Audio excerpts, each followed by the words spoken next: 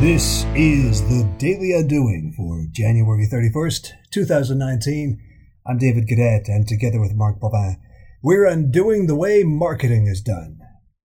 Well, here in the true north, where cannabis flows, presumably strong and free, there are a number of fascinating marketing stories unfolding.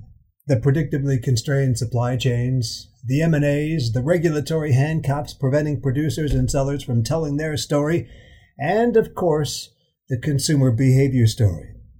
The focus on the recreational market by producers, investors, and analysts is also no surprise. What's interesting to us is how medical demand is also spiking, but that all the big firms are, of course, focusing on recreational. Why? Because it's sexy. Because it's consumer packaged goods. And doesn't every entrepreneur and investor ultimately want to be a part of a good CPG story where the market demand literally sucks those packaged goods right off the shelves? The ravenous attention to recreational, however, has been a double-edged sword to medical.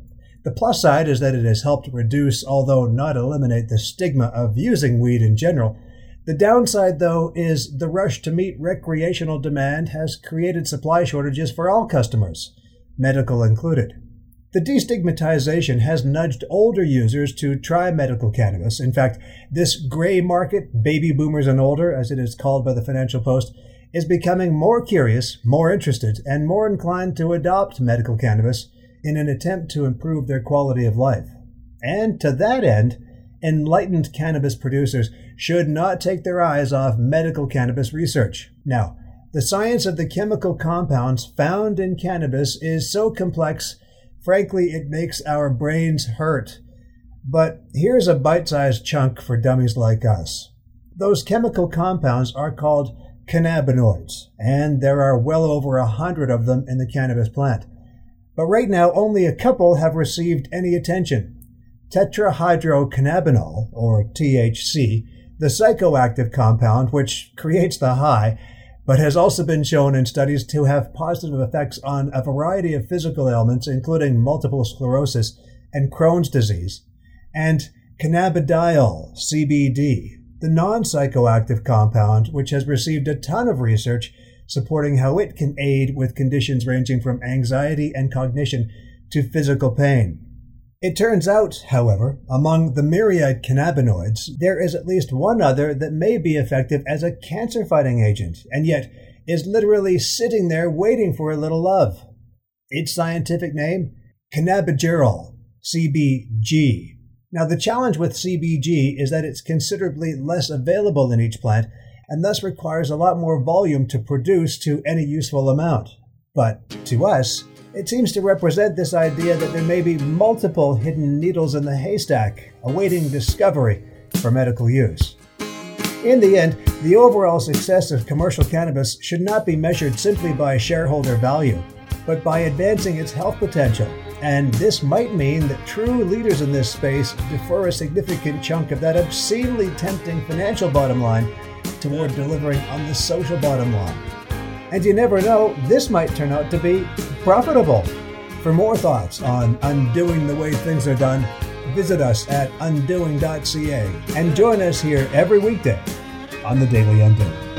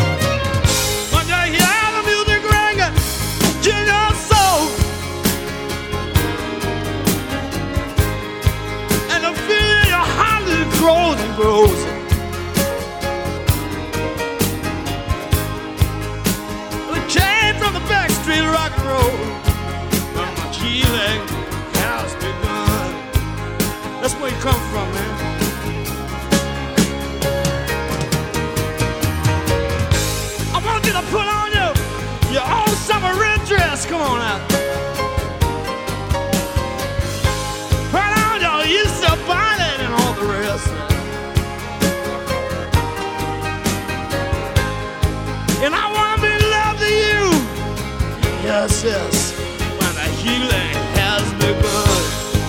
Ow! I can't stand myself. We gonna make music underneath the stars. We gonna play to the violin and the two guitars. And we'll sit there for playing and hours, for hours and hours and hours and hours and hours and hours and hours and hours, when the healing has begun. And hours and hours and hours and hours, when the healing has begun. Wait a minute, baby. Listen. Listen. I didn't know you stayed up so late. Oh, you know, I just got home from a gig. I saw you standing on the street. Hey, just let me move on up here as windowsill a little bit here. Yeah, I got some sherry, a drop of port. Yeah, I want you to come on in behind this door here. Oh, just move on up this. There's a letterbox in. Why don't we just go in your front room and we just sit down and sit tea. I'll just move on a little bit now.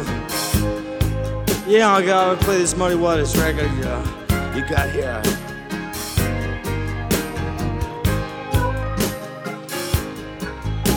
Now, if you just open up a little bit, just let me come on in, you know, some this Backstreet Jelly Roll.